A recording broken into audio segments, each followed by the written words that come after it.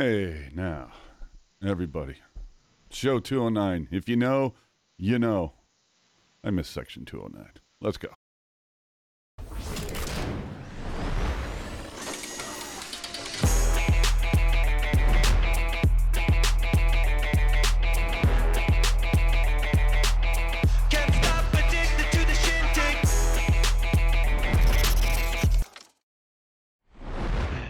Cowards. Hey, I'm telling you. Hey now, everybody. Welcome back to another episode of the Pucknologists, the only completely live, unfiltered, unedited, uncensored, commercial-free Sharks podcast, wrapping up your week in Sharks hockey, part of Teal Town, USA. Remember, if this is your first time checking out our cast, remember to like and subscribe on the platform of your choice and leave your takes in the comment section if you cannot be with us here live. And remember, we're giving out prizes, so pay attention is all I'm saying. Pay attention. You can find us on all those social media platforms. And hey, we might even just give away a prize there. So who knows? So let's go. I needed that 2-week break. For any of you who heard our show 2 weeks ago, you could tell I needed that break. I embarrassed the hell out of myself 2 weeks ago. I showed my ass in a big goddamn way. And so I want to apologize to our audience for that. I also want to give a big apology to Hockey Jerk for that.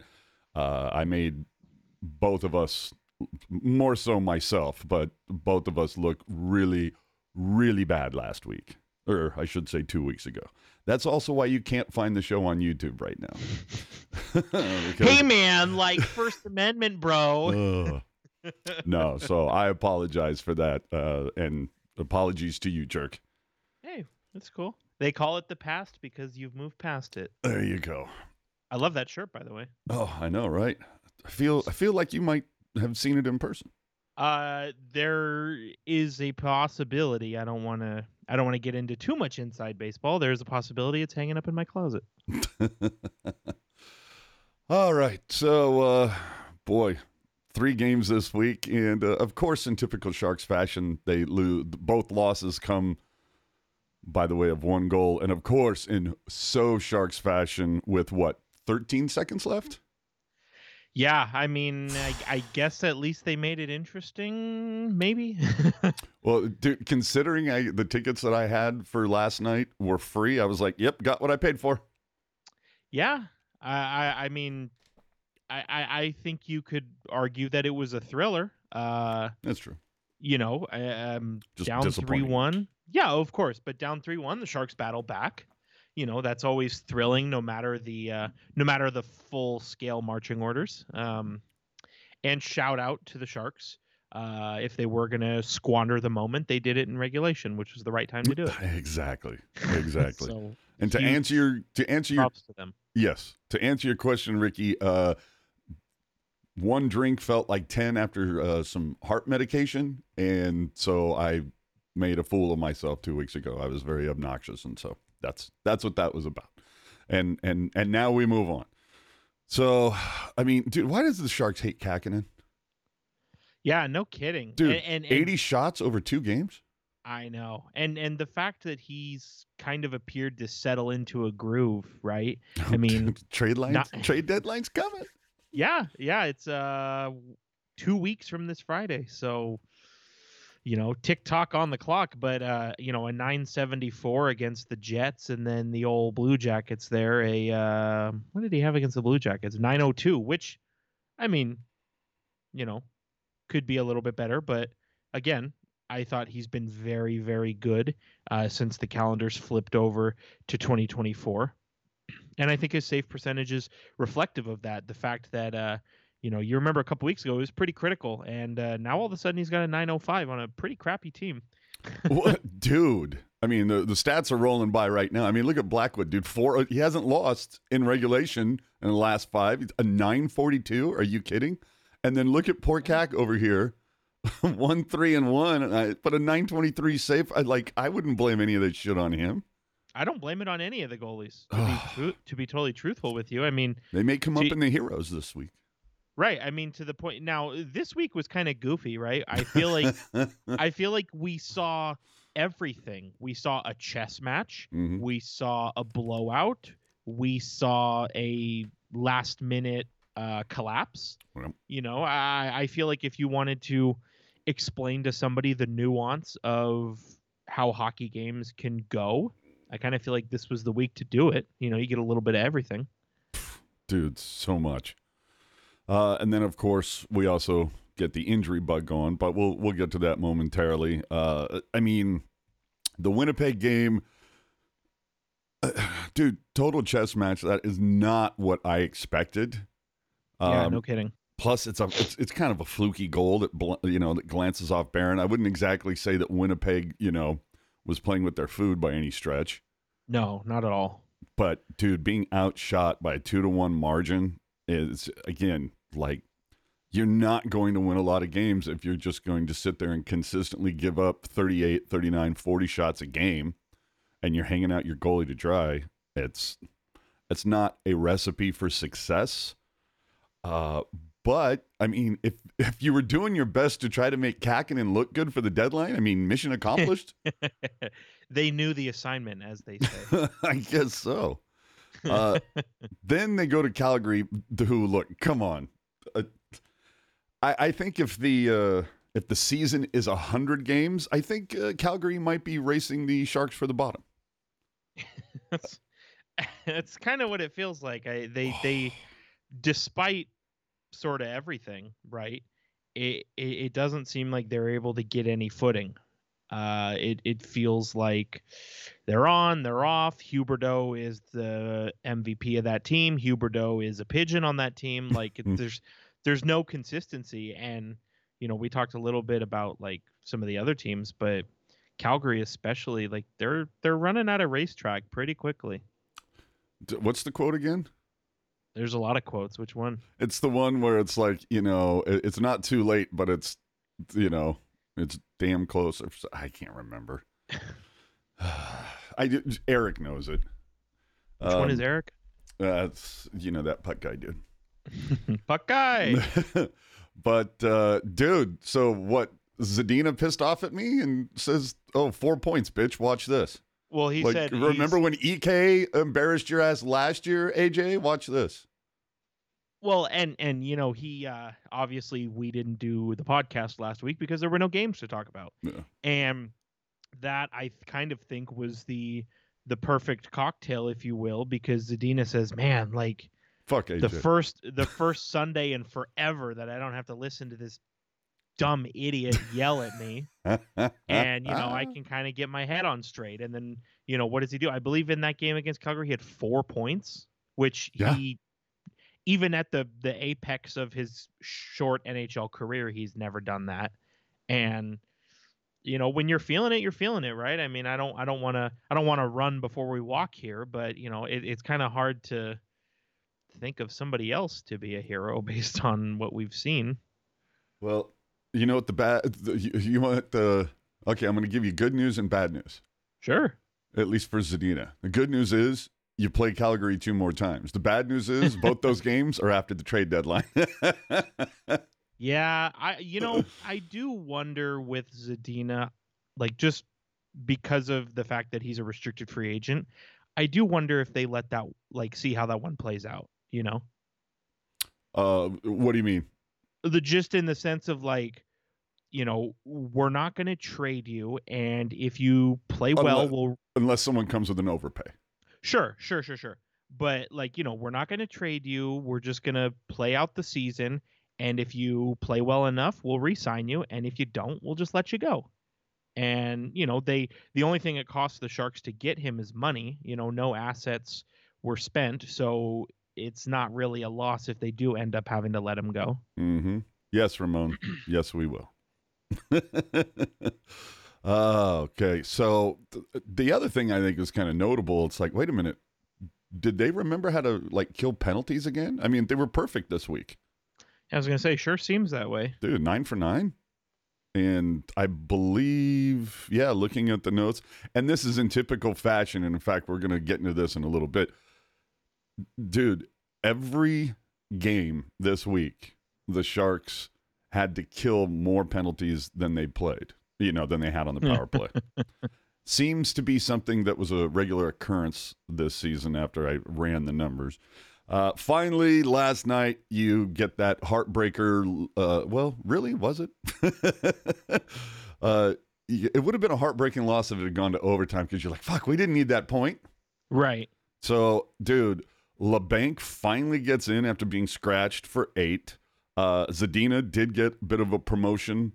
And I can tell you already, tomorrow against Vegas, Barabanov getting the demotion.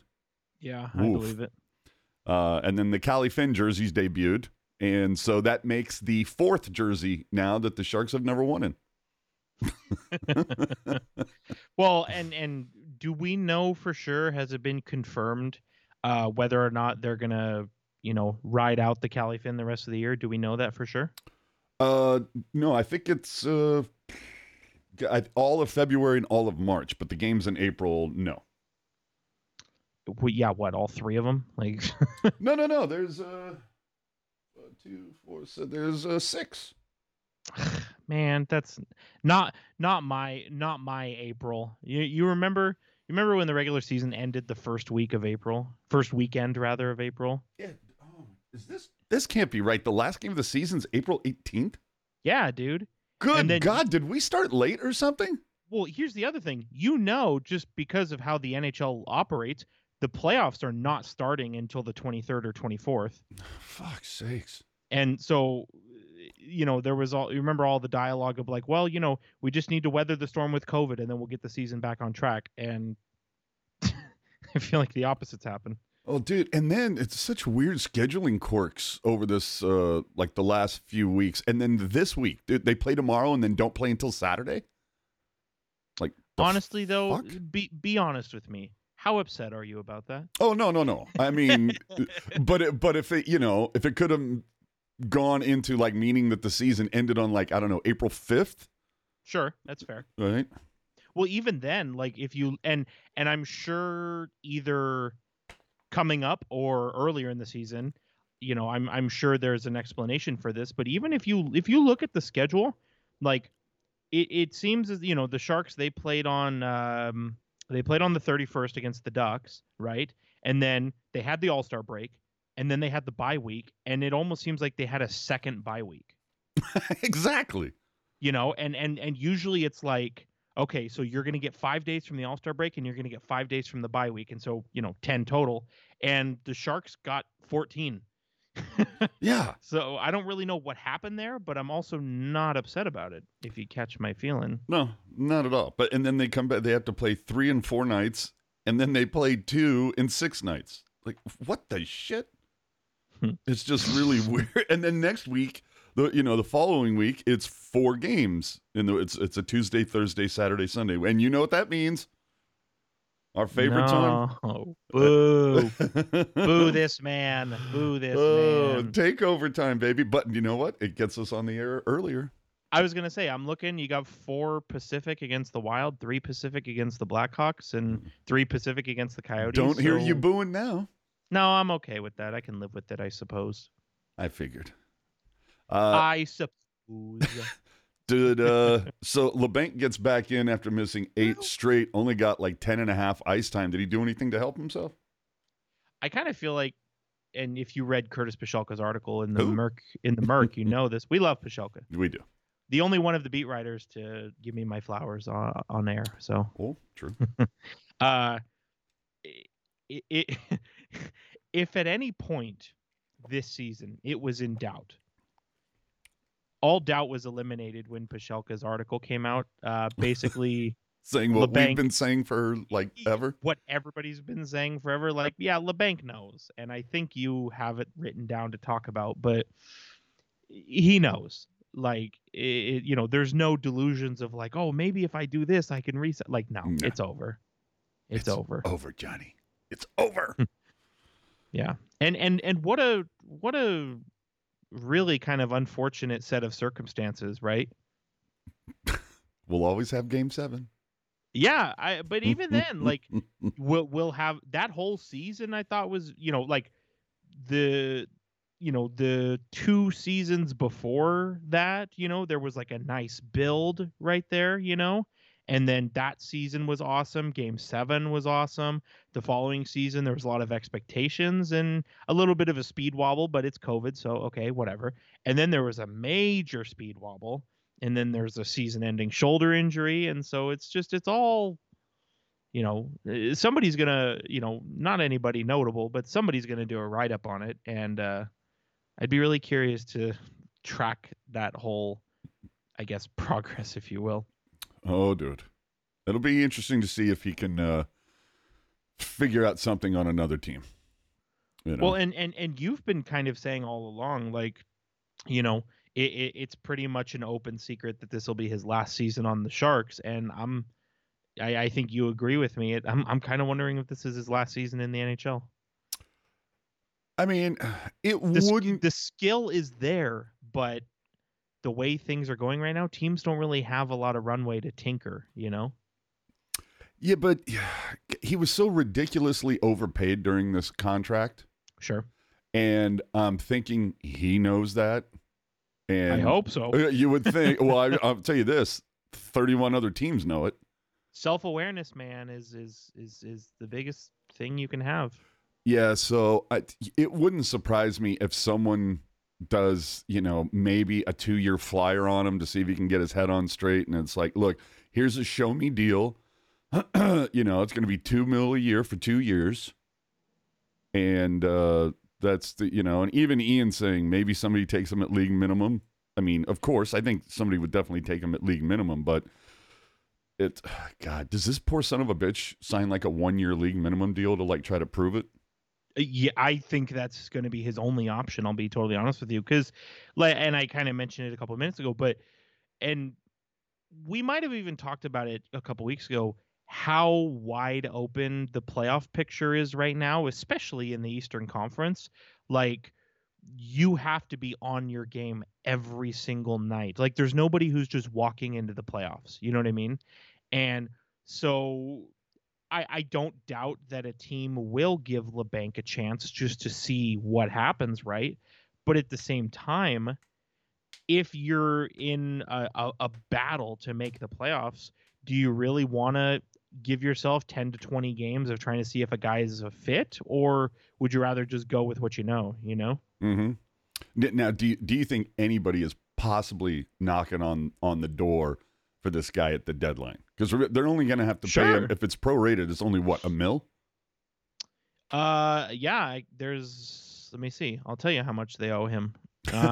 With Chris saying no such thing as overpaid. Teams aren't giving you extra when you outperform. That's true. That's true. So maybe I should have said the return on investment has been shit.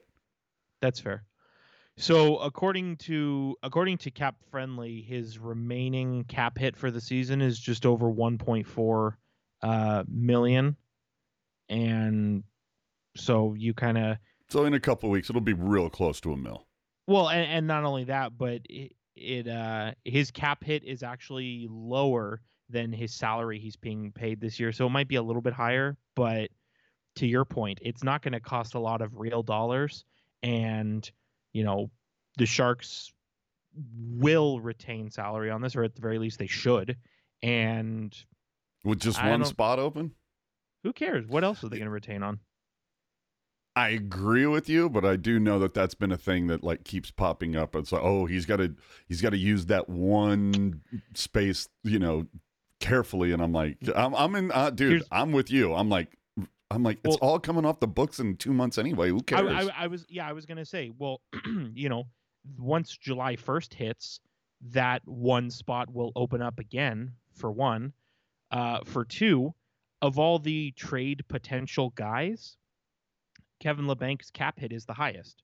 So it would make sense that you would retain on the highest guy. Now, that said, And what's that going to be? $500,000. Right. And that's the thing. You take, his salary it's like his actual like real dollars salary this year is like 5.8 million. And, I think he's still owed maybe 25% of that, maybe 20% of that. And then you divide that number in half. So it's really not that big of a number, just in terms of real dollars. And, you kind of just do it and deal with it. But at the same time, maybe there's a team out there that says, "Oh no, we don't care. We can fit the whole thing. Whatever." Well, So who knows? and to me, it's it's a win-win.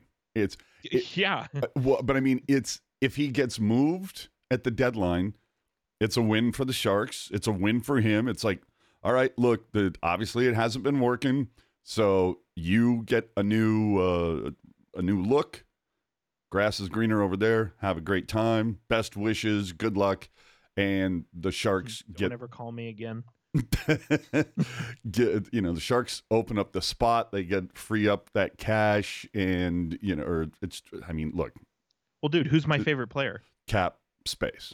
Cap space. That's There my you favorite go. player. So that's the win-win. And then if he doesn't get moved at the deadline, it's a win because it's like, well, hey, since now that Zadina and Duclair and whoever else is gone, we have a little space for you if you can figure out how to play again.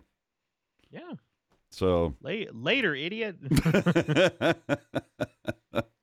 What'd you think of the Cali Finn jerseys? Now you've seen them in a game, dude. They're choice, man. They really are. Is this your favorite alt, or you're kind of like, it's a close second? I'm gonna have to chew on that one, but gun to my head, yeah, it's probably my favorite alternate jersey. See, I'm still gonna go with the very first one, very first black one. I mean, but again, is there a wrong answer? I don't think so. Yeah, well, it's like, you never forget your first. Sure. No, I would say there is a wrong answer. Stealth. If stealth is your favorite alt, no, I think that's a wrong answer. Well, certainly was the one that lasted the least out of the three. Sure. Yeah. I mean, dude, it was like we hardly knew you. I mean, dude, they debuted it, and then what was it like the next year? It got retired for reverse retro and heritage.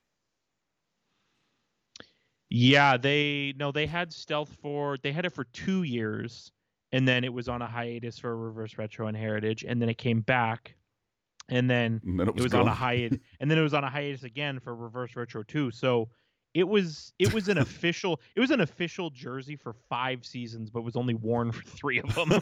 That's what I'm saying. How bizarre, dude. Yeah. Okay. Yeah. Maybe you're onto something. I mean, favorite. Yeah, okay. But bad? No, I don't think. Oh, no, not bad. Just definitely not there are 4 jerseys, and that one for me is number 4. That's fair. I mean, just because somebody's got to be last, right? Yeah, exactly. And I would say, for me, it's the first one. Never forget your first. Then I would say the Cali Finn would be my second, and then Black Armor's third. And I like Black Armor just simply because it was the first jersey to ever feature something other than the usual shark logo. Yeah. So I was like, at least that was different. I don't disagree, but I also feel like Black Armor really kind of waned over time in terms of how awesome I thought it was. Well, you know what I think? It's funny. We're making fun that stealth, we hardly knew you. I almost feel like Black Armor, it was like, can we move on already? Black Armor stuck around far too long. Yeah, I was going to say it overstayed its welcome. All right, so let's move on to some other stuff. It's only 3 games after 2 weeks off, so there's a few things that happened, of course.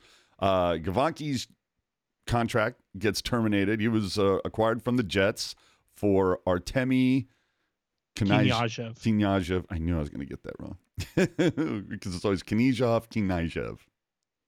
At least they got rid of one of them to make my life a little easier, right?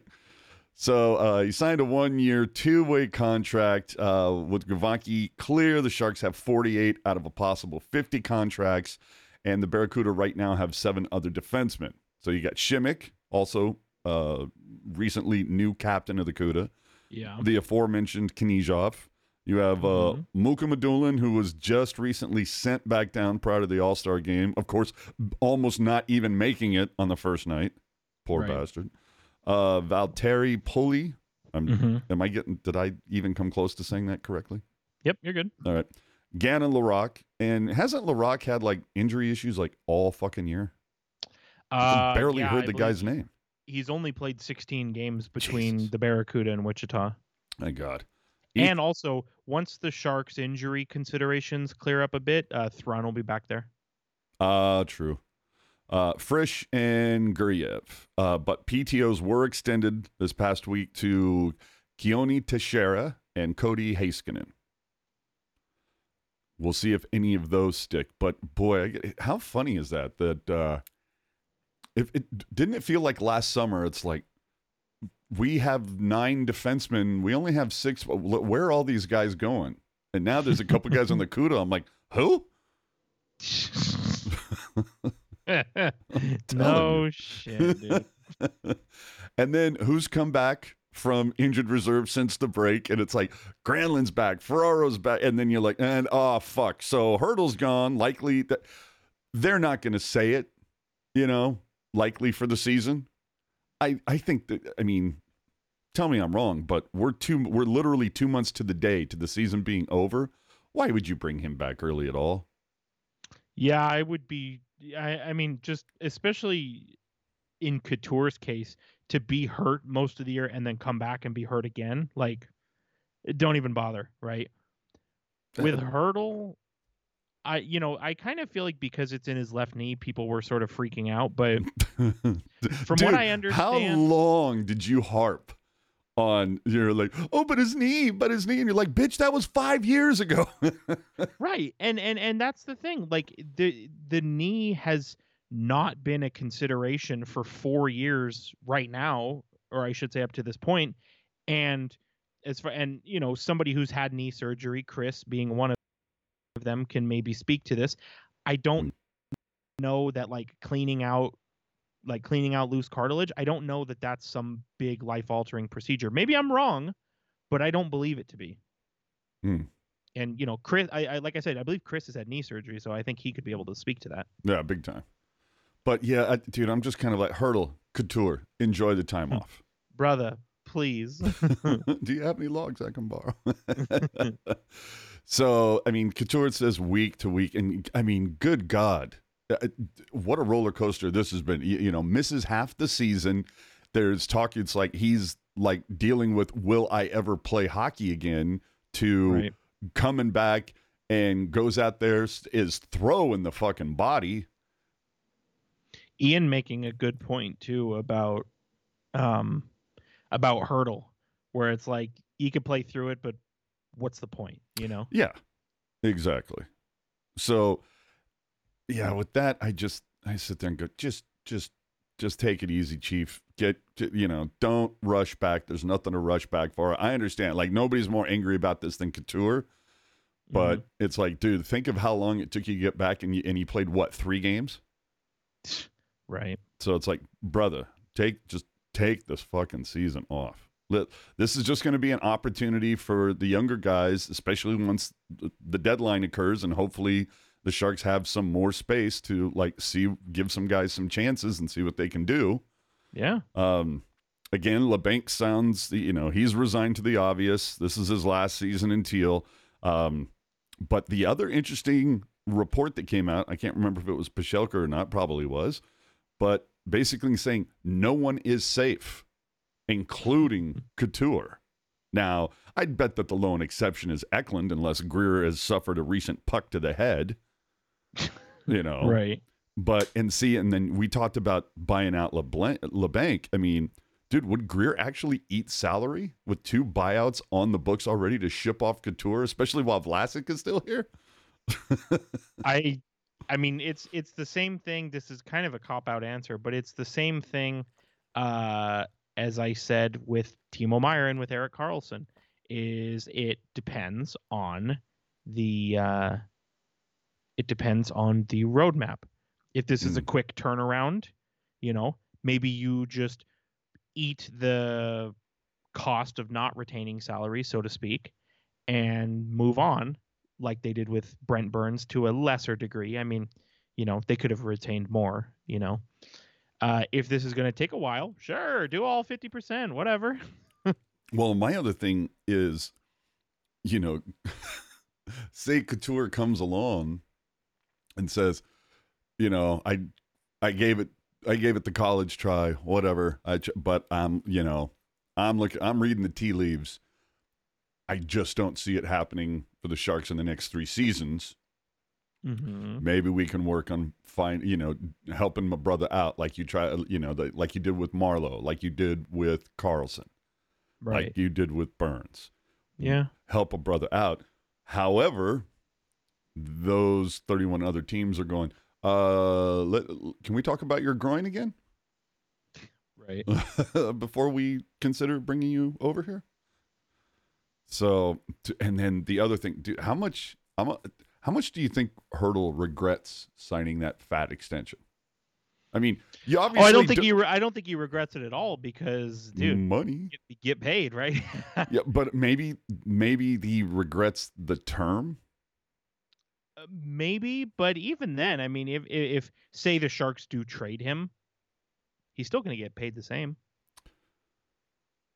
Man, but God, what does that do for the Sharks though? If Hertl is gone, that's it. Like, that we talked about earlier in this season, right? The remnants from the last playoff run, right?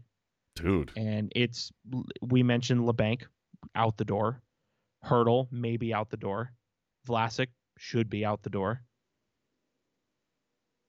That's it, man. In 5 years, a playoff run team has been toppled. Dude, like considerably so. And I really I can't wait to do the show here in what is it, like 3 weeks for the deadline? Mm-hmm. It's gonna be, dude, that might have to be one of those ones where we just like, it's a Teal Town Live, fire it up, let's go. Man, that's gonna be interesting. So we're just gonna have to wait and see, and just hope that, look, the guys that, I mean, let's be honest, Duclair, like half this team is on an expiring deal. So just hope that they all do well. And look, you got this, you got 4 more home games, but obviously Vegas, but then Nashville. Then you get the return of Timo Meier if he actually plays.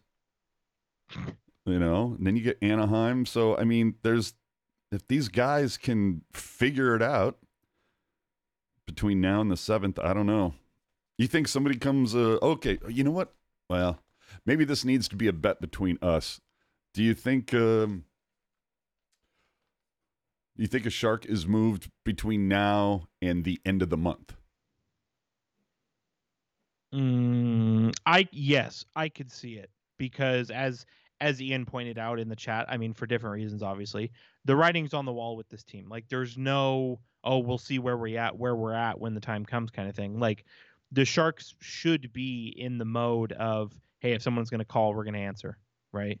Mm-hmm. And so I don't want to say yes definitively, but if a trade went down between now and March 1st, I'm certainly not going to sit and say, wow, that was early, Who do you think it is? Oh, man. Like, who do you think is the first one to go? I would say probably LeBanc, just because it sounds like things are already being worked on behind the scenes. Solid pull. Yeah. But maybe not. There's also a part of me is just kind of like, are they going to have to retain some salary to like get Hoffman out of here? Maybe. I mean, he's been brutal this week, dude. Or this month. Let's be honest. I mean, there could be a lot of people that sit there and go, "Oh, LeBanc, Barabanov, Granlund, or something." You know what? I'm gonna go. My dark horse is Cunnin.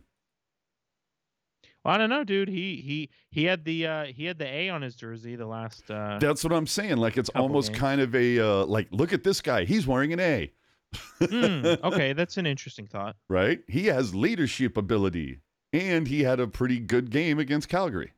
Sure. So, I don't know. It's going to be fun. It's going to be real fun. Again, something that we'll be able to talk about real hard in a couple of weeks. It's going to be a lot of fun. But as Chris is saying right now, Sharks legend has really fallen off. Yes, it has, sir.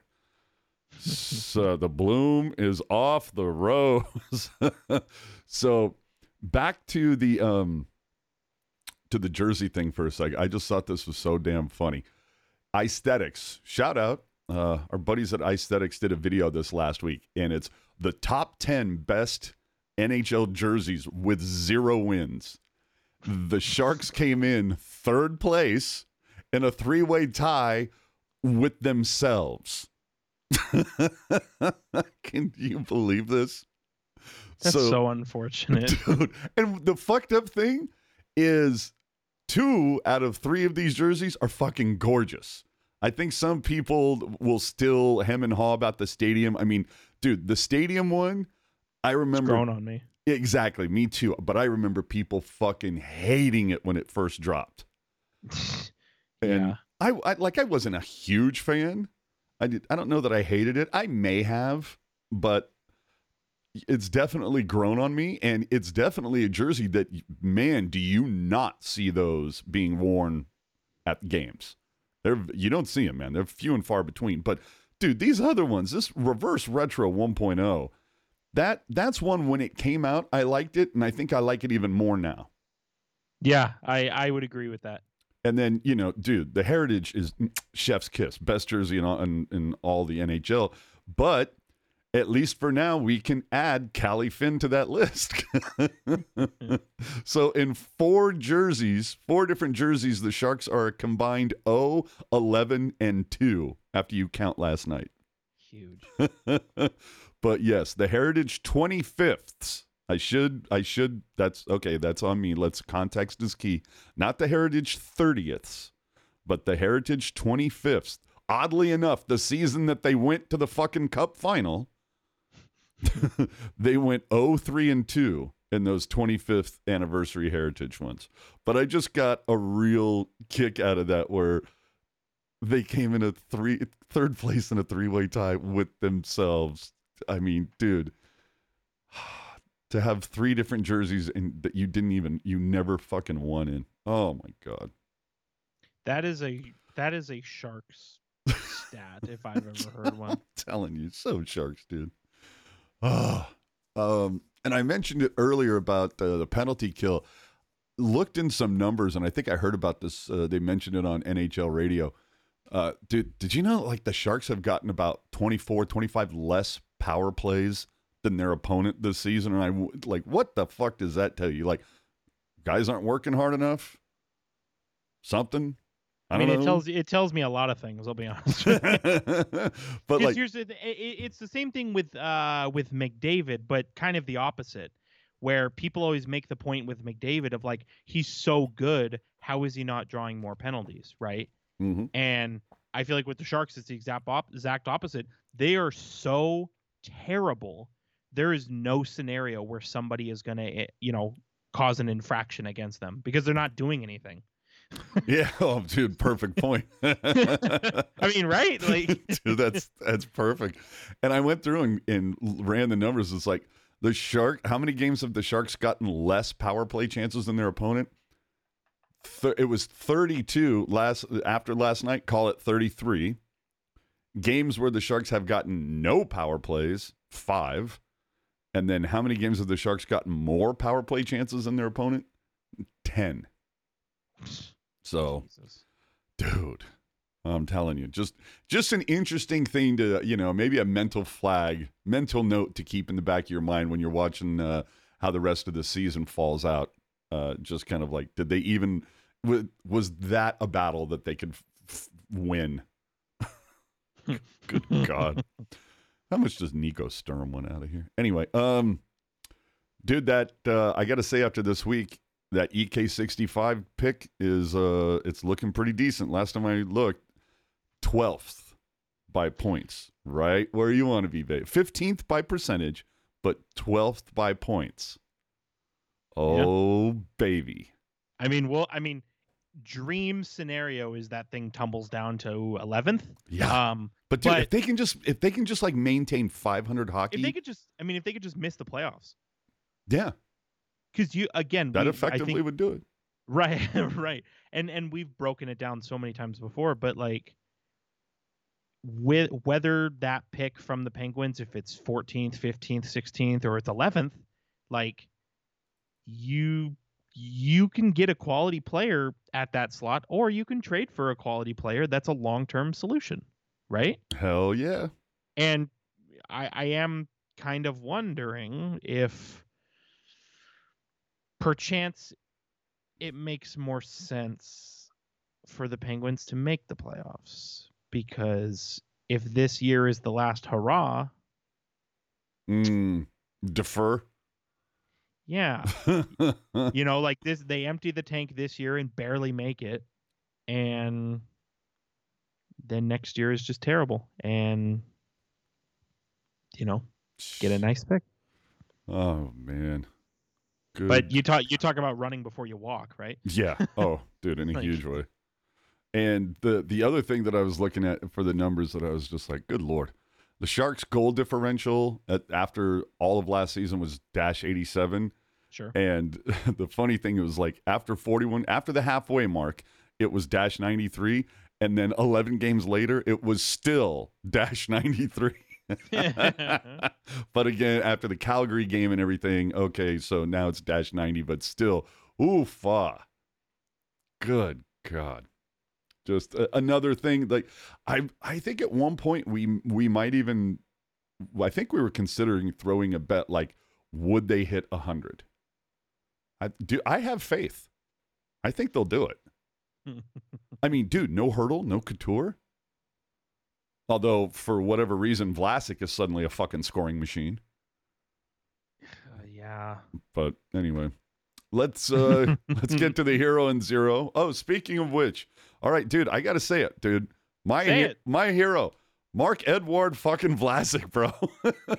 Since game 42, the halfway point, Chief has potted 5 goals, averaged a half a point a game. He's a +2 and has 0 PIMs.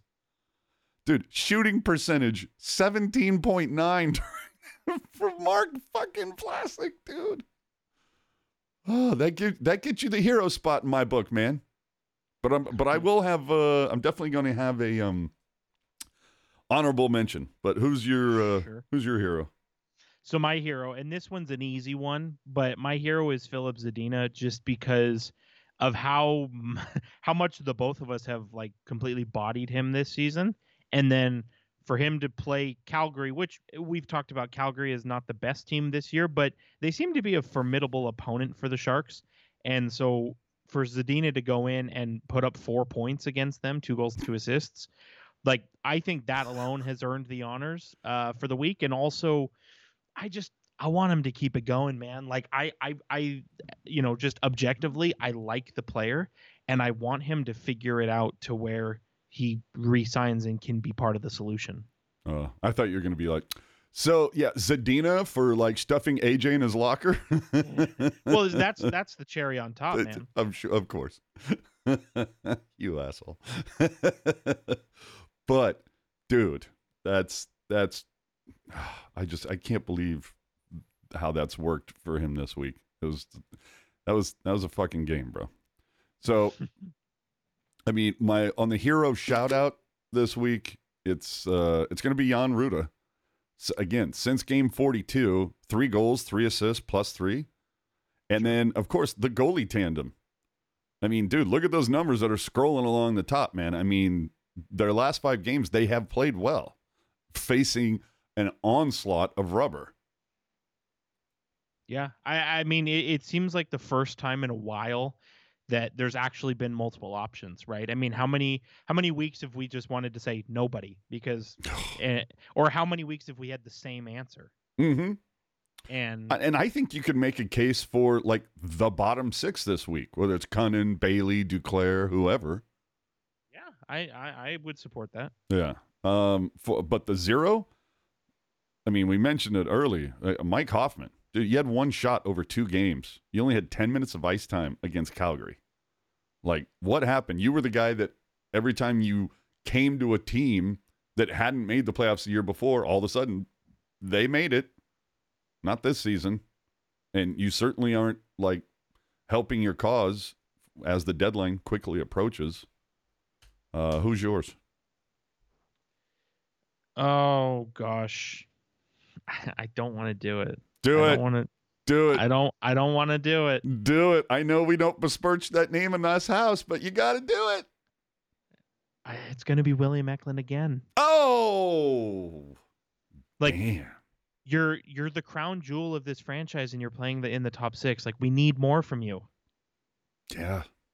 Like, now that said, do I expect him to go on, do I expect him to be like some of these other players in the league and, be on pace for 90 points as a 22-year-old? No, of course not, because that's, not everybody gets to that point, right? But man, I would have expected him. I mean, half a point per game is not terrible, but I would have liked him to be flirting with 20 goals. Oh, and big time. He's only got 8. So You right. And it's not to say that he's been bad. It's more just to say, like, please do more, And I know he's not always been like a goal scorer kind of guy, but I still think he should be able to get 20, especially playing on this team, like as high as he's been in the lineup pretty much all year. Hell yeah. And it's not like he's been saddled with, really horrible guys. Yeah, I mean, he's been. I would have to. I'm gonna take a look here, but just from my recollection, he spent most of the year with Hertl and Eklund, who are having good offensive seasons, right? Hold on, Hertl and Eklund? I'm sorry, Hertl and Zetterlund. There we go. Yeah, so most common line combinations: Barabanov, Hertl, Eklund, Hertl, Zetterlund, Eklund, Hertl, Zadina. I mean, it's like, we're giving you the tools, pal. Make some fucking comedy. His top 3 line trios have all been centered by Hertl, and Ian did. He's been with Zetterlund as well. Yeah, that is true. Keep taking his goals away.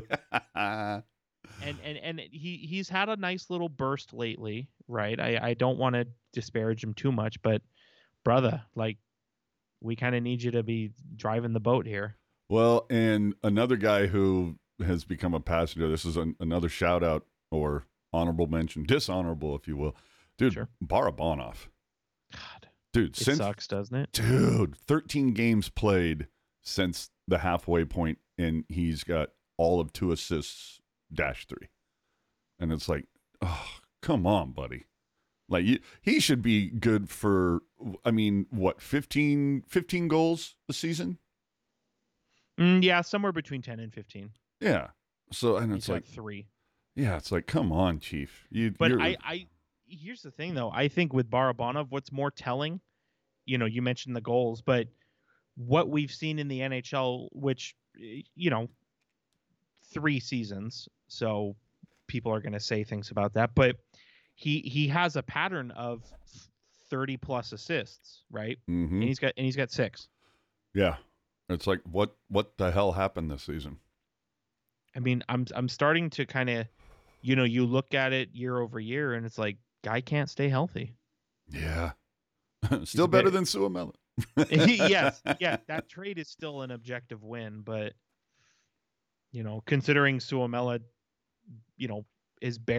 was barely hanging around in the AHL with the Marlies, and now he's been in Europe the last 2 years, admittedly playing very well in Europe, but in Europe nonetheless. Well, and Sleepy's saying, maybe he's playing with an injury. Well, if that's the case, get off the fucking ice. Yeah, don't play then. Or just keep doing what you're doing if you don't want to be traded, and if you just want to help this team increase the odds for the number 1 pick, then just keep doing what you're doing. I mean, literally caught a lot of the blame for the collapse last night in the final seconds against Columbus. Yeah. So, which again is unfortunate, just because of how much we like the player. Absolutely. So, what are your thoughts on the? Chris throwing out some fighting words. Barabanov, shades of Bodker. But I liked Barabanov. I'd never liked Bodker. Yeah, well, and not only that, but Bodker, in however many seasons he was here, in 2 seasons that Bodker was here, too long. his best season, just not in terms of points, but in terms of like points per game, his best season was not as good as Barabanov's worst. So nice. I get what you're trying to do, but guillotine for you, sir. Not falling for it. So what were your thoughts about the break and everything? The All-Star game, of whether it was AHL, NHL, just over the 2 weeks that we had off. We're not obviously not going to bring up the fucking Super Bowl, but Super Bowl. You know what? The break was really nice. It was nice to kind of get a mental recharge. And I know, like, don't get me wrong, like the Sharks, they're my team, but watching them is exhausting. I was gonna say, dude, like And really, if we could build in that 2 week window every season around this time. well, and as I mentioned, it wasn't like this wasn't a conventional time off. Normally it's 4 or 5 days for the All-Star break plus the 5-day bye week. The Sharks had 14 days off. Yeah, So it was like it was as if they knew that we were kind of losing our minds a little bit, and they said, "You know what? We're going to help those guys out." fucking A, dude. Did you catch any of the outdoor stuff? I made some money on some of the outdoor stuff. Ooh. So we had I'm going to share the story because I think it's a fun little story. Yeah, whip it out. So our buddy, member of the site, if you will, Marky Mark. So he threw a little ditty on X and was saying, "Hey, I'm at the game, right? I'm at the Stadium Series game." And for those who don't know, and they actually made it a series this year, there were 4 teams involved in the Stadium Series at the same stadium. So it was actually a series. And dude, like this is like the first time I think they've done it correctly. Right. And so, Mark throws the thing, "Hey, Rangers, Islanders, like, let's get after it," kind of thing. And so I send him a note. I say, "Mark, the people want a pick. The Mark bump is in favor. The people need a pick." And he fired back and he said, "Zibanejad to score and over 5.5 goals." Now, if you look at the stat sheet, Zibanejad, not only did he score, he had the goal that tied the game with 89 seconds left. So, better late than never on that one, right? Sure. Over 5.5 goals. The game had 11. So we cleared it. Cleared it. So, the Mark bump was in full effect there. Wanted to give a shout out. Oh, dude. And, just for that, are we going to have to get some credentials for this guy next All-Star? You might have to. You might have to. Here's the other thing where we're talking about bumps, and I know you know what I'm talking about. You mentioned you said you don't want to talk about it, but I have to mention it just because we're on the subject. Yeah, whip it out. How about your friend and mine? How about Jawan Jennings in the Super Bowl? Dude, that was your tweet was just cashing checks, baby. Dude, that was and that was nice. I had you hitting me up. I had Ryan hitting me up. It was like, I felt good about that one. And so that's, Dude, that was one like walking a little taller, dick feels a little bigger, swinging around the room. You're like, yeah, bitches. Yeah, I mean, you can't underestimate you can't underestimate a gut feeling. You know what I mean? Dude. Solid pick. Yeah, and going back, if you bring it back a couple weeks, the AJ bump with the Vince Dunn shots, like, oh yeah. I'm just saying, sometimes you just feel something and you got to see, It happens. So this just came through, so you're going to have to forgive me. I'm going to have to bring this graphic in on the fly. Sure. But I just saw our buddies over at Aesthetics call this out, and I was like, oh, good God. So if you'll just indulge me, pardon me for 1 minute, but evidently the Penguins jersey from earlier tonight, not looking that great because of what they had to do. So if you can witness this, there's my God. There's our boy Carlson. But dude, so in order to fit the Yager patch on there, since his numbers was retired today, right? Yep. So look, they had to move the advertising patch to the right arm. That looks fucking horrible. Hey, dude. You know what? At least they moved the correct patch. That's true. But good God, like why? Like you couldn't have worn your other jersey? Well, I think the idea was they wanted to wear a jersey that Oh, it's Yager had worn, associated. Yeah. All right. That makes which sense. shout out to them for that. Yeah. Well, then, you know what? It's one of those ones that, hey, you know what? Maybe for one game, we can forego the hideous looking advertising patch. Right. What do you say, guys? God, give me a break. Yeah. I mean, what do you think? I mean, and they're, if I'm not mistaken, they're advertising it's Blue Cross Blue Shield, is it not? Yeah. So what do you think is going to make them more money on a given night? The Blue Cross Blue Shield sponsorship or merchandise sales from all the Yager gear they undoubtedly had? Exactly. I'm just saying, you take a step back to take three forward, right? Yeah. I mean, you look at all the merch that they sold for Marlowe, and you can see, dude, we're still a season away from Jumbo retiring, or I'm sorry, from having his number retired, and they already got a ton of merch available. So, hey. What do you think about Phil Kessel meeting with the Canucks, dude? Is that a fit? Because, dude, he could be the 12th player in NHL history to win 4 cups with 3 different teams. So I love it for 2 reasons. Number one, it's yet another, piece to the evidence pile that the Canucks are all in this year, which I'm absolutely loving. And dude was not on my bingo card last September, dude.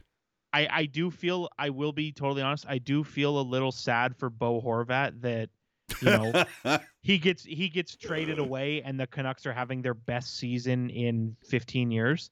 But whatever, life goes on. He got paid and is obviously very happy being on the Islanders, so whatever. But I wouldn't say 15 years. They went to the final in 2011. Yeah, sure, of course they. But I more mean like statistically. Oh, I got you. Like, remember they were ripping off President's trophies every year. Yeah, just never get it done in the playoffs. Right, and there, you could have a whole conversation about the value of those President's trophies when it was them and 4 non-playoff teams in the division. But dude, or the value of a President's trophy when you get knocked out in 6 in the first round. Well, that's like, but I mean, specifically with the Canucks, right? Like, they were in a division back in the day. You remember this. They were in a division with Calgary, Colorado, Edmonton, and Minnesota. 4 teams that sucked when Vancouver was at their heyday. So, well, it's similar to the Niners for 15 years when they would just every year beat up on Atlanta, New Orleans, Carolina, and LA. Right, and so that's the thing. The Canucks, they win 5 divisional titles in a row with and out of those 5 years, 20 other opportunities. 4 teams, 5 years, 20 opportunities for another team to make the playoffs. Only 3 of them made it. So you have the Canucks beating up on everybody in their division every year, and then it was like, oh, San Jose, boom, you're out. Chicago, boom, you're out. Detroit, boom, you're out, So it was just a real kind of interesting year. But anyway, back to the point. So I love Vancouver being all in. I also love the fit for Phil Kessel. And I don't think this would be disparaging, but where Phil Kessel is at this point, like, he's still got the skill, but it's kind of, the motor has dwindled a bit. And so he's kind of morphed into a clean up the garbage, I'm going to be there with my stick down kind of guy. Mm-hmm. And you look at the Canucks, I mean, JT Miller, Elias Pettersson, they brought in Elias Lindholm, they have Brock Besser. Like, these are all guys who can and are happy to do 98% of the work. And all Phil needs to do is just put his stick down. And honestly, like, his well-rested stick. And that's the thing. Even if he signs right at the trade deadline and only has maybe 17 games left, it wouldn't surprise me if he had 10 goals. I'll be totally honest with you. Dude. So he could, potentially join former Sharks legend Claude Lemieux, Joe Nieuwendyk, and Mark Recchi, also guys that have 4 cups with 3 different teams. So I'm kind of rooting for this to win, or for this to happen. And it really irks me because the Canucks really pissed me off in 2011 because they're so fucking entitled. Well, you know what's interesting about I think this speaks to how long we've been fans of this team, fans of this sport, but like, you have a team in your head, right, where it's like, for the longest time it was Dallas, right? And then it was Calgary, and then it was Vancouver, and then it was LA, where as a Sharks fan, you hate these teams. You just hate. And even seeing their logo, you just want to throw up, right? And then time goes on and it's like, oh yeah, those Canucks, they're a real wagon. I hope they get it done, And it's just interesting how things can evolve. And that's not to say that same vibe won't be there for Vegas in a few years. Maybe it will, maybe it won't. But I do think it's interesting how, decade to decade, like the bloodthirstiness kind of goes away. Well, you know what though? I think a lot of that also it doesn't have to do so much with the crest on the jersey. The thing that did it for me was the entitlement of the fans that I would hear on Vancouver sports radio. Like it was just nauseating. Sure. But the other thing though is that they had a couple guys that just were very punchable. Dude, sure. Alexander Burrows. Oh, that fucking guy. Wasn't he the biter? Yes, I believe so. Yeah. So like they had a couple play, and I was so fucking tired of hearing about the Sedins. But Burrows was a douche. I can't remember the other guy. And, Ryan Kessler. Yeah, Kessler. Not a big Edler fan either. But oh god, that's the one. Fucking Bieksa. It's funny. I like him on postgame, or I like him now. Sure. But yeah, back then I was like, oh, fuck that guy. And I feel like Vegas is the same for me. Like as long as Marchessault is on this team, I'm like, fuck those guys. But after he's gone, and then after 5, 6, 8 years pass or whatever, then I might be like, fucking Vegas. They're not that bad. Right. But we'll see. Anyway. Well, and kind of, and I think this is a sign of maturity and a sign of being, well-rounded as a fan. Is so, I have some, some friends and some, if you will say, acquired family members, if you will. Obviously super jacked last year when Vegas won the cup, and obviously I wish it was the Sharks winning the cup, but I look at these people and I say, hey, I'm happy you're happy. Sure. So be sad, I'm sad. Yeah. Right. And Ryan in the chat, we're gonna get to this in a second, but I just love this comment. It says, I'm betting the NHL jerseys will become billboards in about a decade. But will it matter, because all those ads will be heat pressed and fall off by the second period? That's a good point. All right, so dude, Toronto's Morgan Rielly has been suspended for 5 games for cross-checking Ridley Gregg, a player from Ottawa. For the record, it's a place called Ottawa. Oh, excuse me. So, too much, not enough, just right? I think it was just right. As do I. There's a lot of Maple Leafs fans and commentators who are Steve Dank screaming bloody murder over this. And here's the thing. Hold up. Screaming bloody murder over the length? The length and the fact that it was even a suspension. Oh my God. Now here's the thing. Just you look at the whole situation. So Ridley Gregg takes a slap shot into an empty net from 5 feet out. Now, if you're on the Maple Leafs and you want to be pissed off about that, by all means. I think if I was on the Maple Leafs and somebody pulled a maneuver like that, I think I would be pissed off too. So I don't fault anybody for being pissed off. But to then say, you know what, I'm so pissed off, I'm going to cross-check this guy in the side of the head, there's no defense for that. And the weird thing is that Morgan Rielly is not known for being this kind of a guy. Like Tom Wilson, sure, I could see this. Right. But Morgan Rielly? Yeah, no, that's very off-brand for Morgan Rielly. And so again, be pissed, hate it. I'm all in favor. But to see a cross check in the side of the head and say, oh yeah, you had it coming, like no, like there's just no scenario where that's okay or makes sense. And I did love I did love, I don't know if you saw, but the night afterwards, the Ottawa Senators, in true villain fashion, I love a good villain, they went on Twitter, posted a picture of the empty net goal and said Ridley Gregg took a slap shot into an empty net to secure the victory and earn the Performer of the Game honor. So I love Ottawa steering into the villain role on this one moment, and I don't doubt that it pissed off a lot of Maple Leafs fans who, as I said, are screaming bloody murder. I don't get. To me, I look at it kind of similar to a bat flip in baseball. You know, when you jack the game-winning home run or whatever, and then you do the huge fucking bat flip. Yeah. You know, I don't know, just like a slap. I don't know.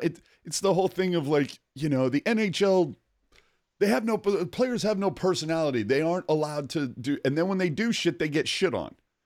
Mm-hmm. Whether it's Zegras doing Michigans or you got Grieg doing fucking, you know, slappers into the net, like there are bigger things to be pissed off about. But let's take it a step further. Well, yeah, I am curious your thoughts on this one thing though. Yeah. And I cannot take credit for this. I did read someone else say it, but I think it makes total sense.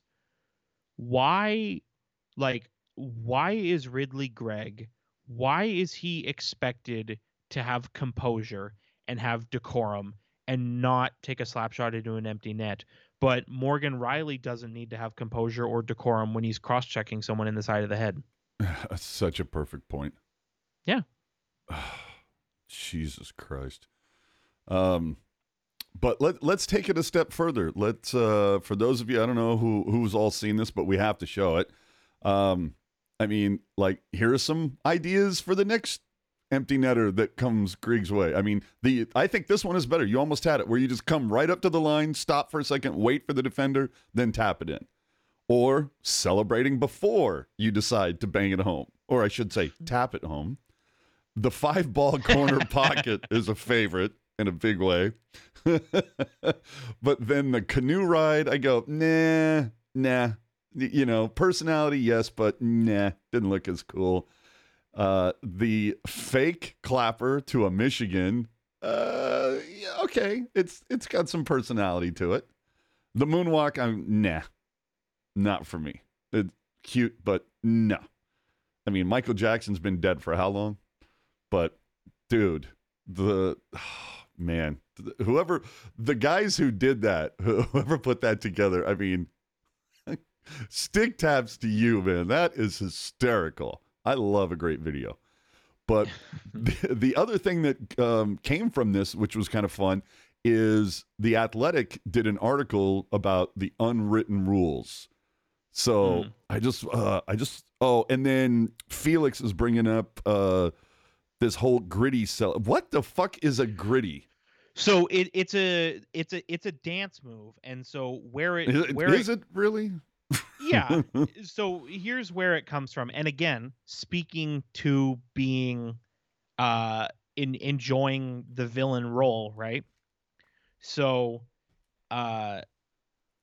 last season, and this is like wild, the fact that this story exists. Last season, Jake Wallman, who's a defenseman for the Detroit Red Wings, scored a game-winning goal you got to bear with me, scored a game-winning goal to seal a comeback for his team, a comeback victory, and then did this gritty dance as a goal celebration, and it was a goal that scored against Casey DeSmith. Fast forward to a week and a half ago, Jake Wallman scores a game-winning goal on Casey DeSmith to seal the comeback victory for his team and hits the gritty again. So the fact that the same player in the same game situation has scored a game-winning goal on the same goalie twice and then hit the gritty, it does make me wonder if there's some bad blood there. But also, I, as somebody who enjoys the villain role and enjoys fun, I thought it was awesome. And then so the NHL comes in and basically sends a whole thing. Oh yeah, hey, just letting you know, we're going to be monitoring this. They sent a warning to the Red Wings and other players about that and excessive celebrations. And it's to your point of like, do we want to be more fun or do we want to, make everybody be just boring? You know what I mean? Yeah, it's like, don't sit there and bitch that, you're not growing the game, or shouldn't say bitch, but don't sit there, oh yeah, about growing the game or whatever, when you consistently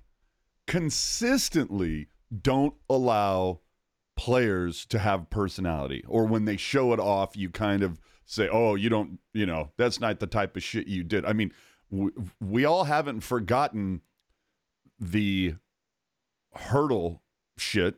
Funnily enough, we were talking about Vancouver, but Hertl scores the 4 goals, does the, between the legs, top shelf, and what happened? You got guys like Adam Oates coming out and it's disrespectful and blah, blah, blah. And then in Vancouver for the next game, thankfully, Thornton comes along and tells, guys to shut up. And we know, of course, the rest of that story. But it's just like, can we just have a little fun here? And we talked about the NFL earlier. You make a single play, and it's like you could be down 20 points. You make a single decent play where you bat the ball away, and you running down to the fucking end zone to take a photo with the other guys on the defense. I love that. You know what? If that happens with, like, if you knocked away what could have been a pass to extend a drive that could potentially win the game, like if you do that and or you gotten the turnover that sealed it, that you win the game, then I'm all for it. Sure, celebrate it. But I'm sorry, it looks really fucking bad when you're running down, taking photos. It's 5 minutes into the game. You've made one play and you're already down 7-0, and you end up losing it like 42-10. And it's like, yeah, remember 5 minutes into, these idiots were at the end zone, doing some choreographed bullshit? Perhaps they should have spent that time, I don't know, playing defense. I'm just kind of in the camp of like, who gives a shit? Don't police fun. Okay, I'll give you that. But some of these unwritten rules, this just cracks me up. It says, no showing up the other team when the game is decided. And, of course, they mention the Tomas Hertl thing. Wow. Exactly. I'm like, give me a break. Now, that said, the Hertl example, the Greg example, the Jake Wallman example, if you're going to pull a maneuver like that and then somebody from the other team wants to fight you, I'm not saying that you have to fight, but I think you should be prepared to. Absolutely. But again, I don't think we should be policing fun. Absolutely. But then again, we're also talking about a league that now you level a good, solid check on somebody, and you have to answer the bell for that. Right. Like, to me, that's, give me a fucking break. Although I will tell you this, I wish the Sharks overreacted like that, because the last few years we've talked about it. There's been a pattern of not stepping up when they need to. Absolutely. Stay on your own side of the ice during pregame warm-up. Absolutely. But again, or what? Prepare to answer the bell, motherfucker. Like, if it was such a big deal, write it down. Dude,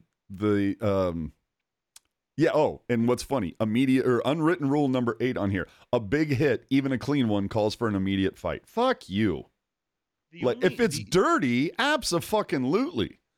I was gonna say the only situations that I think there's a place for unwritten rules is when it has to do with player safety.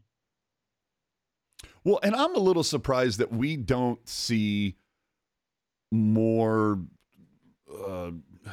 kind of day after reviews, like, you know what, this guy needs to get fined, or this guy, because that shouldn't have had, like, almost like fining guys for going after somebody who like, it was a minor hit, but because it was on McDavid, oh, let's go fucking, beat the shit out of that guy. And it's like, he was playing hockey. Right.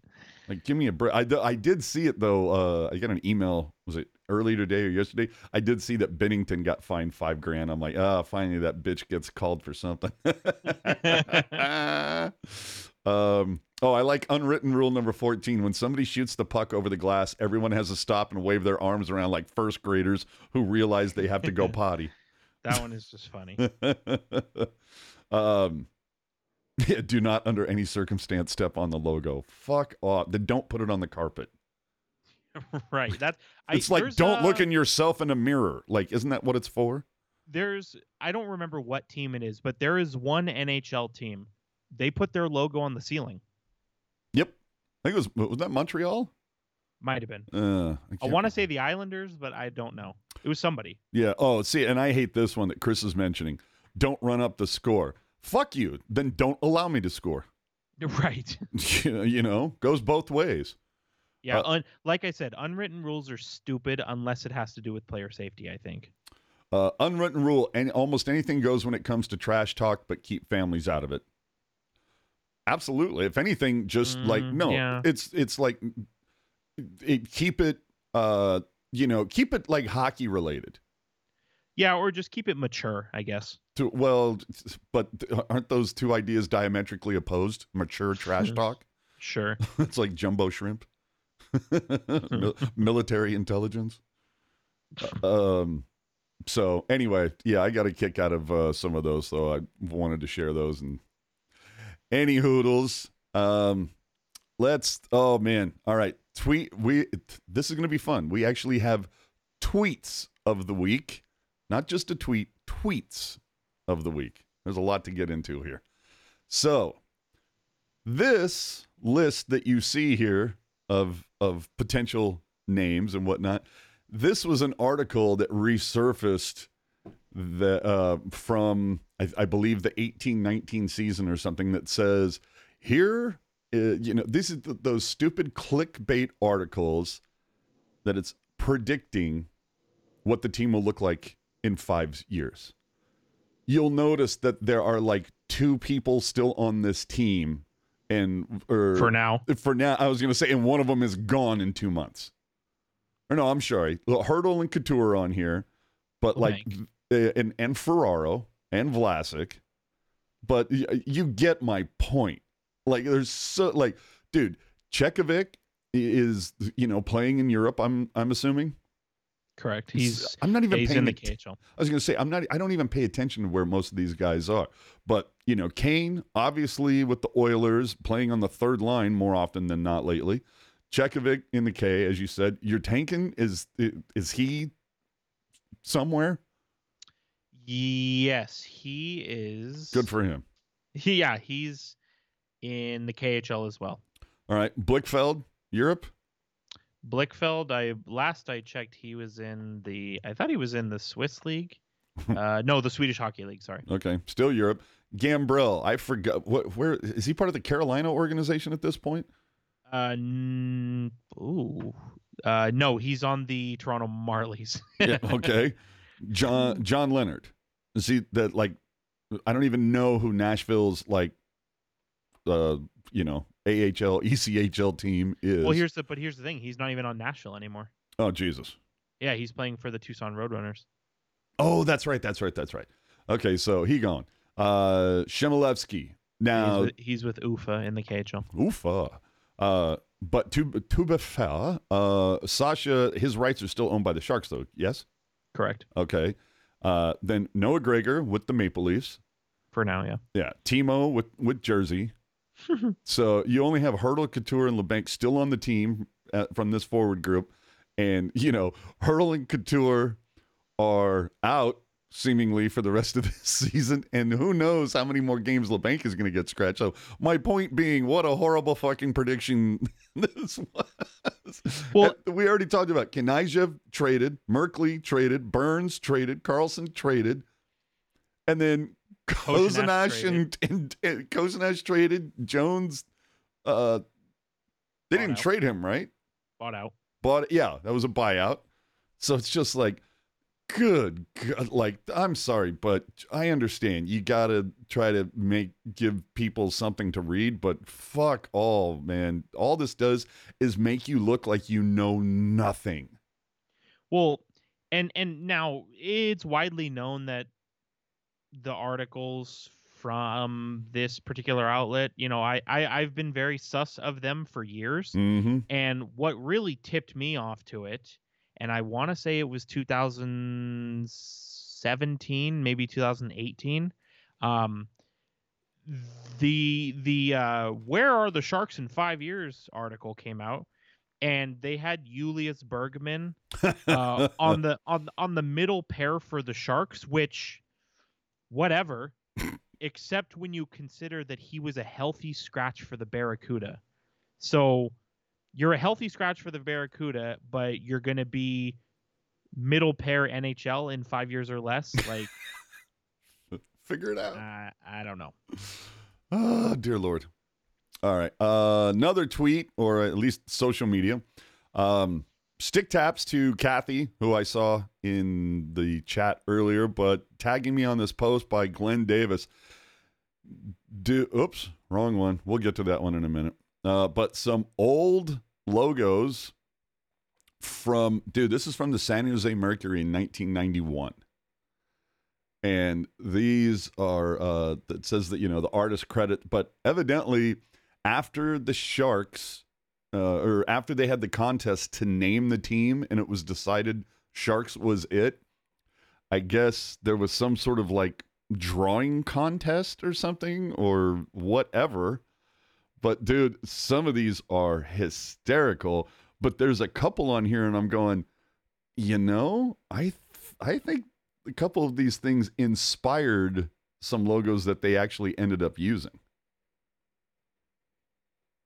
But either way, I gotta, is there any one of these that you're kind of like, I would have been interested to see them use that as like a secondary logo or something?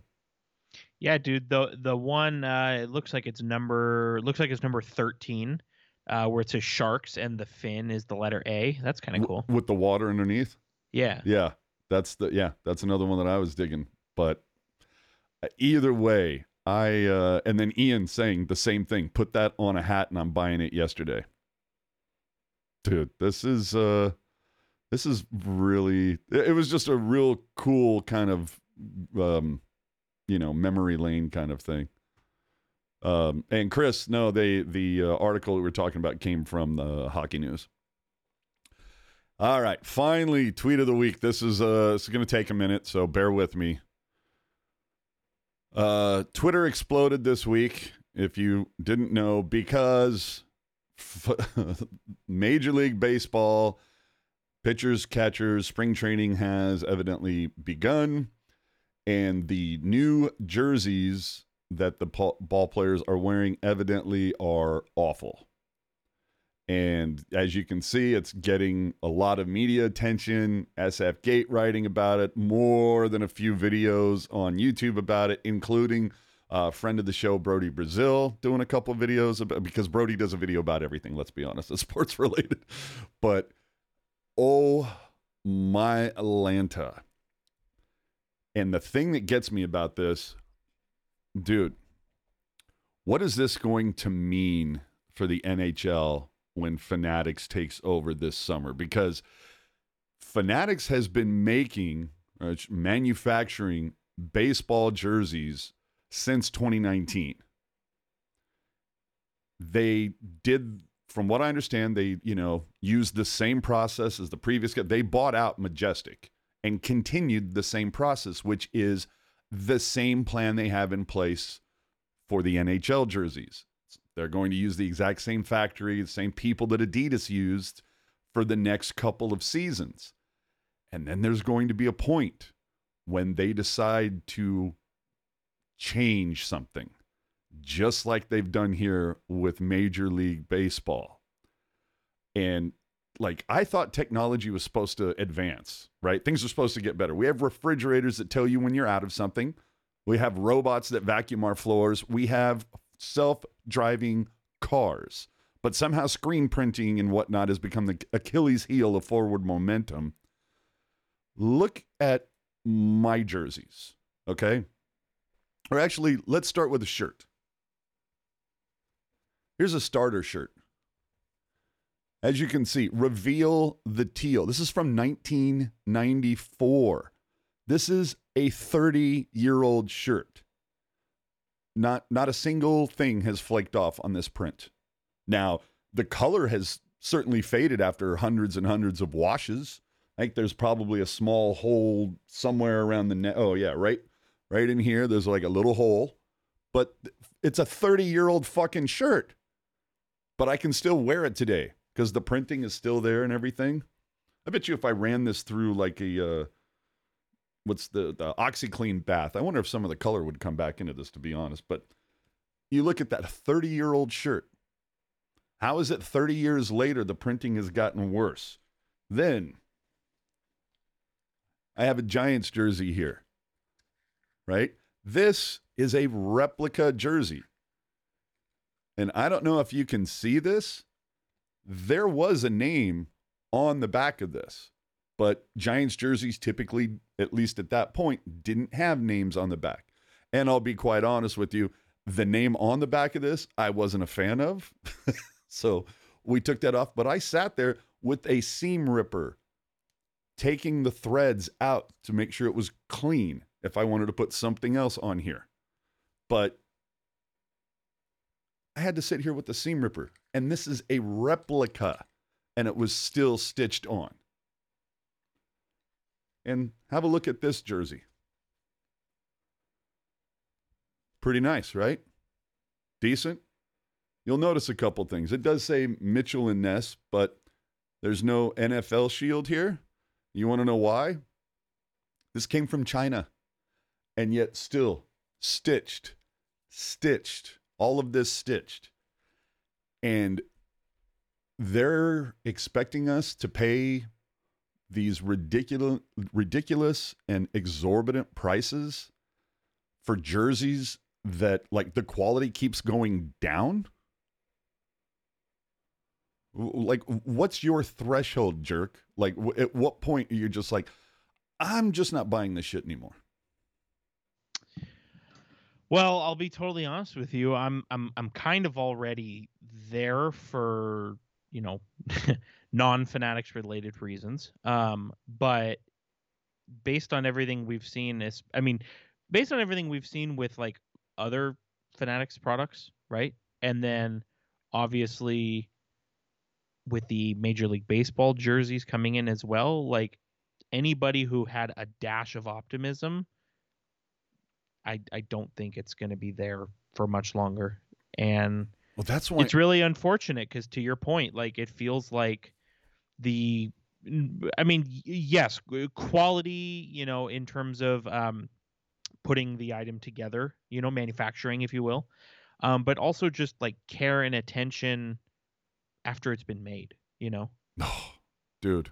And this is the thing that really gets me is I'm worried that the NHL is going to go through the same thing. In a couple of years, they're going to tweak these jerseys. Because remember, for the next 2 years, teams are not allowed to introduce new jerseys, right? Because they want to get everything in place, the process all set up for the next 2 seasons to make all the current jerseys that are around now, which makes me think, because I know there were some people who are like, why the fuck are like the Sharks and the Lightning coming out with jerseys so late in the season?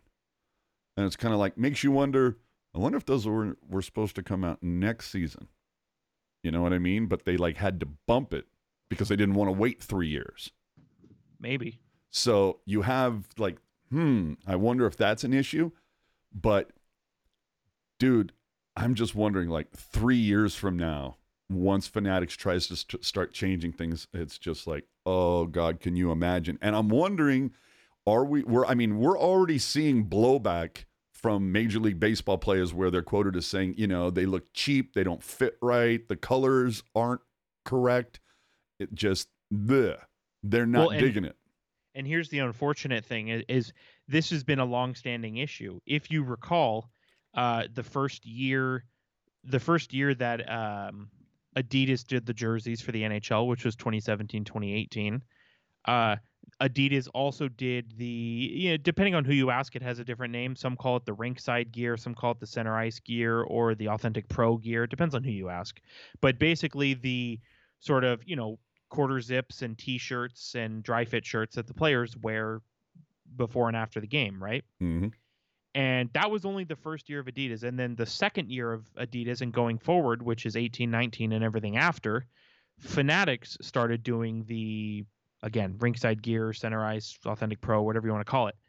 And I'm not going to say anybody names, but there were a couple people in high places who had said to me, hey, there are some high, well-paid individuals who are required to wear this gear, nudge, nudge, wink, wink, who don't like it and miss the Adidas stuff.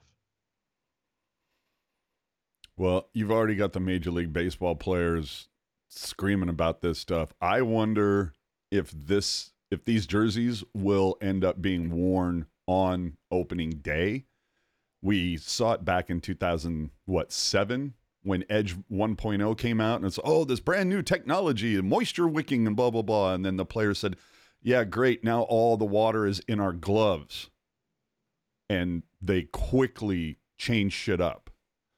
I wonder if that happens with Major League Baseball. But again, I also wonder what is going to happen after a couple of years. Because I can almost, this is a decent business plan if you think about it, where it's like the first couple of seasons, they do everything the same. The only thing that's different, right, is the logo on the back of the neck changes from the 3 lines to the F. Then after 2 seasons, everybody, see, there was nothing to worry about. Everything is fine. And then that 3rd season, they go to make changes and, logos start fucking falling off, or they're upside down, or numbers are inverted, or whatever. Or or I shouldn't say that, but it's like the sizing doesn't, the players, it's not fitting them like it used to, or whatever. Or if they do it, or if they sit there as a cost-saving measure, like, so we're not making size 56 anymore. Everything's 58. So some of you guys either have to bulk up, or some of you might have to lose a couple pounds. Could you imagine? The sad thing is, yes, I could. You're right. Okay, let's move on, but that's definitely something to put a pin in. Ooh, Barracuda.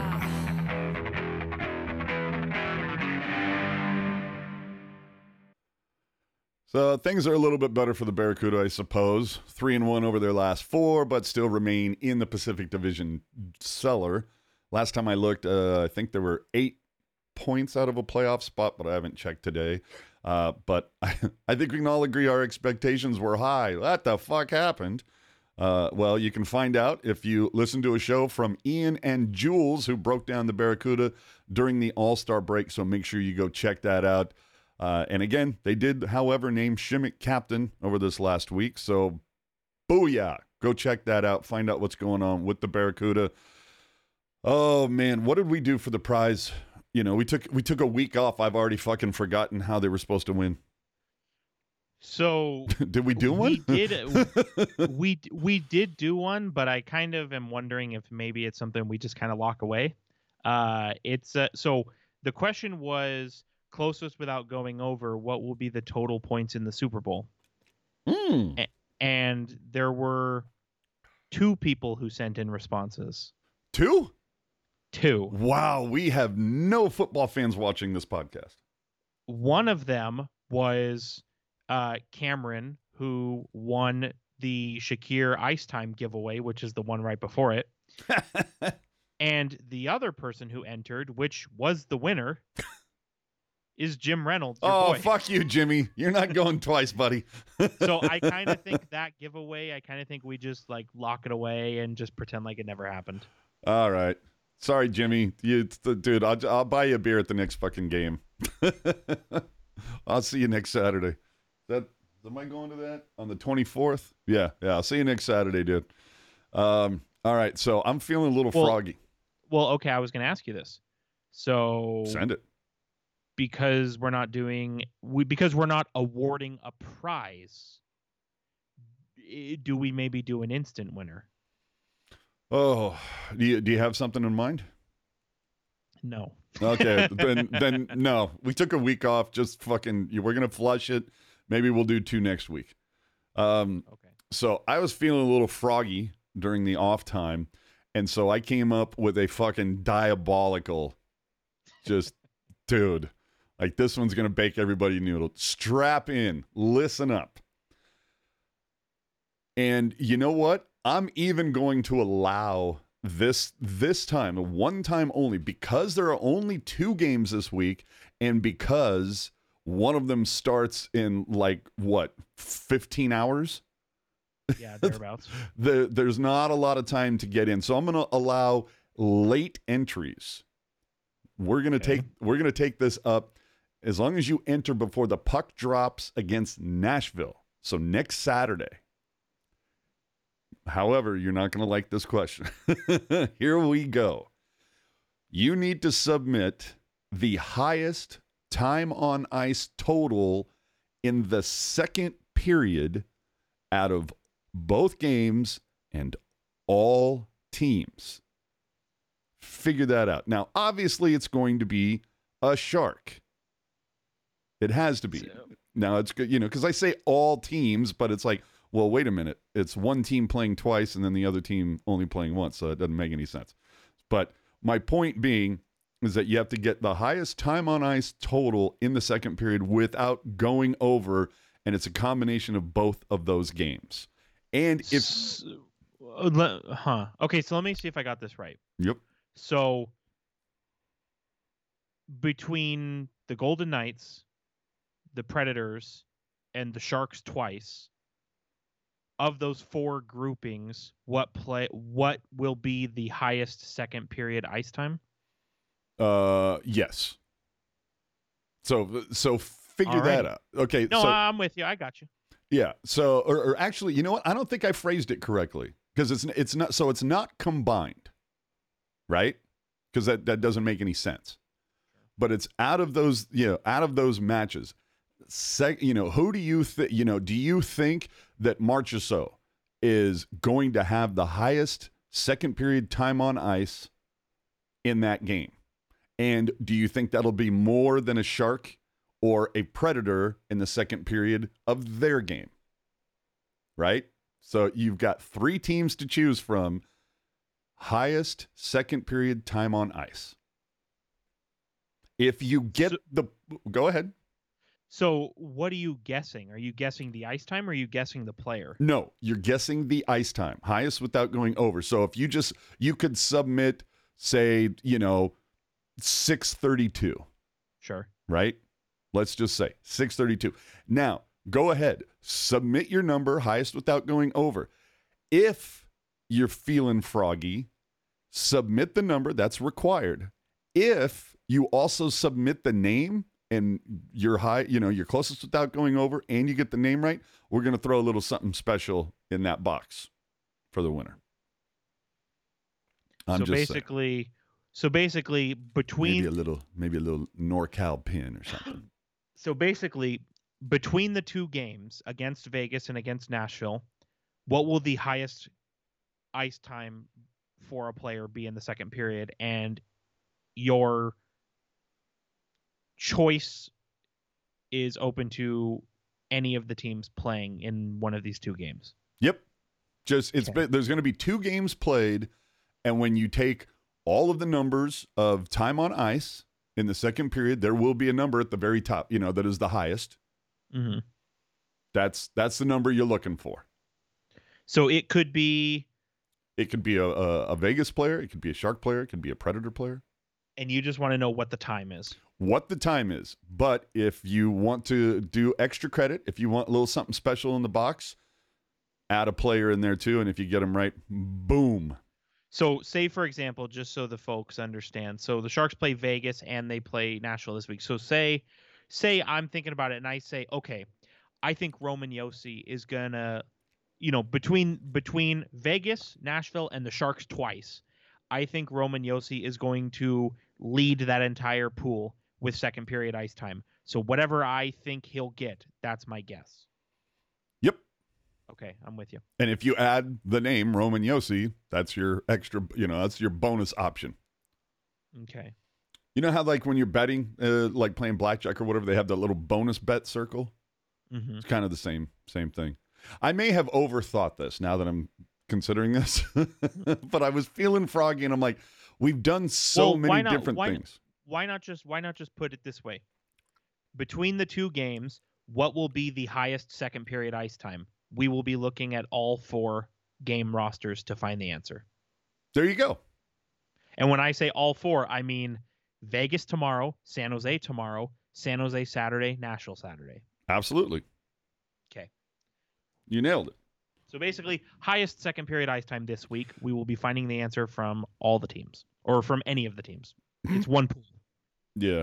And just to let you know, Jimmy just texted me, and he's like, "Ha, won again."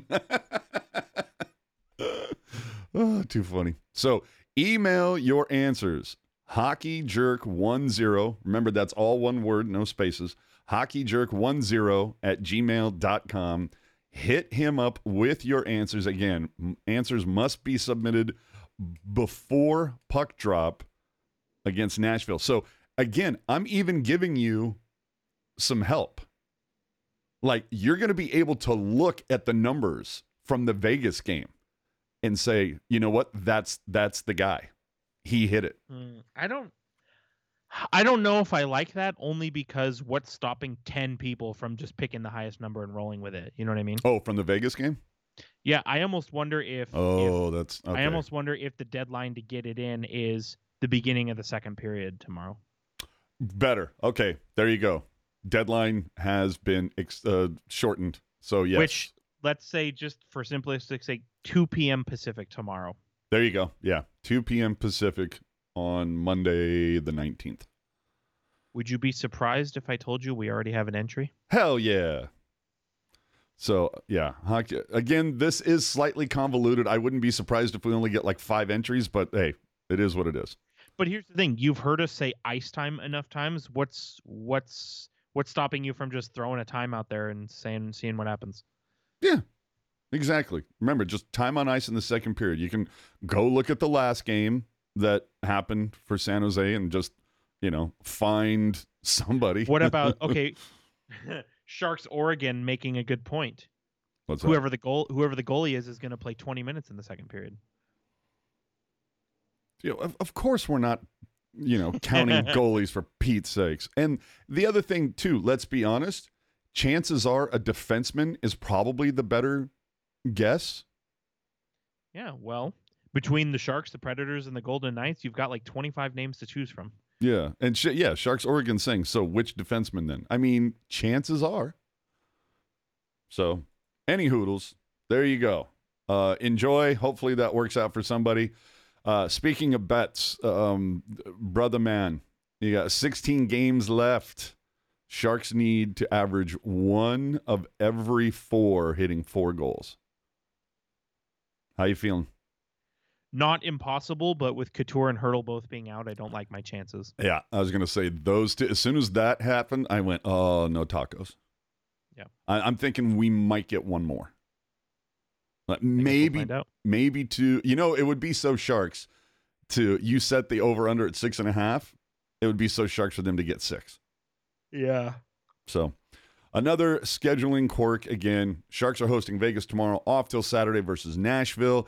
On Twitter, you can follow him at hockey_jerk. You can follow me at AJ_strong. Remember to subscribe to the YouTube channel. Leave your take in the comment section of the video if you weren't with us live.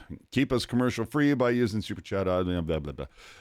If you're listening on Apple Podcasts, bro, we're stuck at 99. So somebody help us out. Let's somebody who listens to this podcast, man, if you haven't left us a solid review, 5 stars on Apple, please take a minute just to go over there and do that. We want to try to crack 100. And remember, if you want to be having that access to the Discord server at hockey_jerk on Twitter, will certainly increase your odds of getting there. You can find links to our social media, podcast apps, and more included in the show notes. Find everything on tealtownusa.com. And remember to check out After Dark following every single Sharks game. All right. So we're all wrapped up then. Any final words? Anything you're looking for? I'm assuming you're not making it in for the Vegas game. No, I will be at this little thing called work. Oh, you're not getting the President's Day off. Nope, that is not one of the holidays that I get, unfortunately. That's some bullshit. Yeah, well, what can you do, right? All right. So what are you looking forward then over these next 2 games? Is there anybody in particular you're looking to go off? You think how do you think the Sharks, I mean, I would say Kakkonen, despite losing 2 1-goal games, I would actually kind of push that Kakkonen I thought looked better over the last week than Blackwood. Mm-hmm. Obviously, Blackwood got a hell of a lot more goal support. Are we just assuming that Blackwood's going to go tomorrow? Yeah, I would think it would be Blackwood. Well, actually, no. I think it will be Kakkonen tomorrow, just because similar to LeBanc, right? You want to boost that trade value as much as you can. True, but do you want Blackwood off for that long? Who cares? Okay. I mean, right? No, I don't disagree. Like, what does it matter? Like, he understands the assignment. Are they going with Hill tomorrow, or the Vegas is just kind of like, nah, he's too good for the Sharks? Honestly, it wouldn't surprise me if they play Yuri Patera tomorrow, just because that's what Vegas does. They play their 3rd or 4th goalie against the Sharks, and it doesn't matter because they still win. Yeah. Oh, man. All right. And then who's your star of the game? What do you mean? Who you think's the number 1 star tomorrow? Like, if you had to, where your betting app?